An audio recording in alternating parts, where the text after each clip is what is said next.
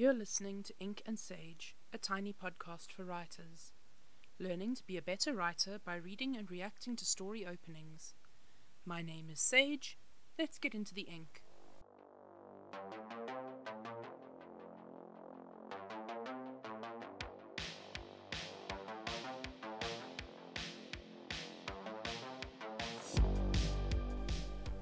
Hi folks, welcome to episode 14.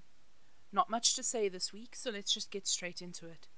If you have a story opening, a first line, a first paragraph, or a first page that you'd like me to read and react to, please email it to inkandsage.podcast@gmail.com.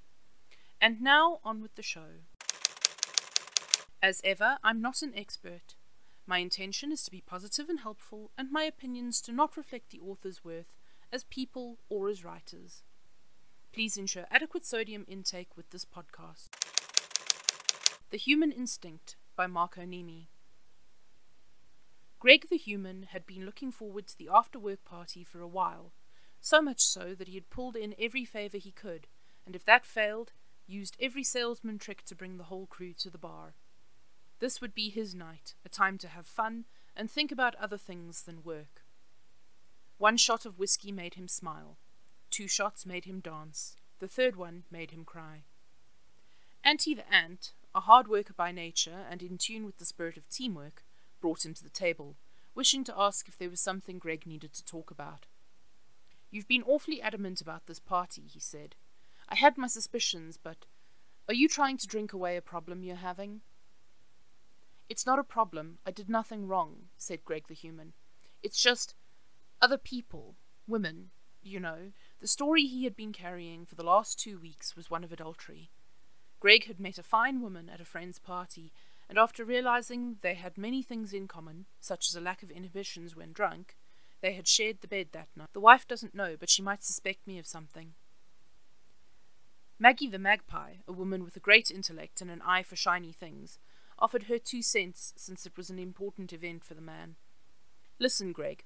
If you can't handle the drama, then don't invite it into your life. It's really just that simple." I want to preface my critique by saying that I don't dislike the idea of this.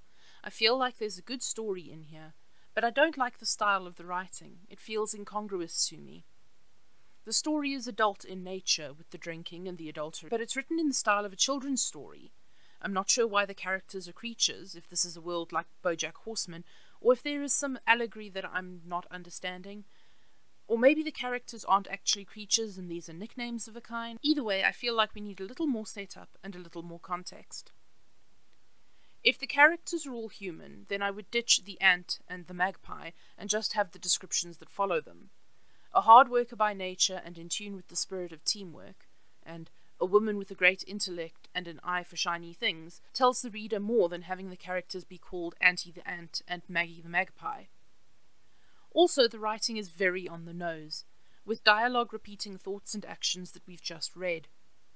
We're told that Auntie wants to ask Greg if there's something he needs to talk about, and then Auntie asks, "Are you trying to drink away a problem you're having?" in the very same paragraph. We don't need to be told what the action is going to be if the action is going to happen immediately.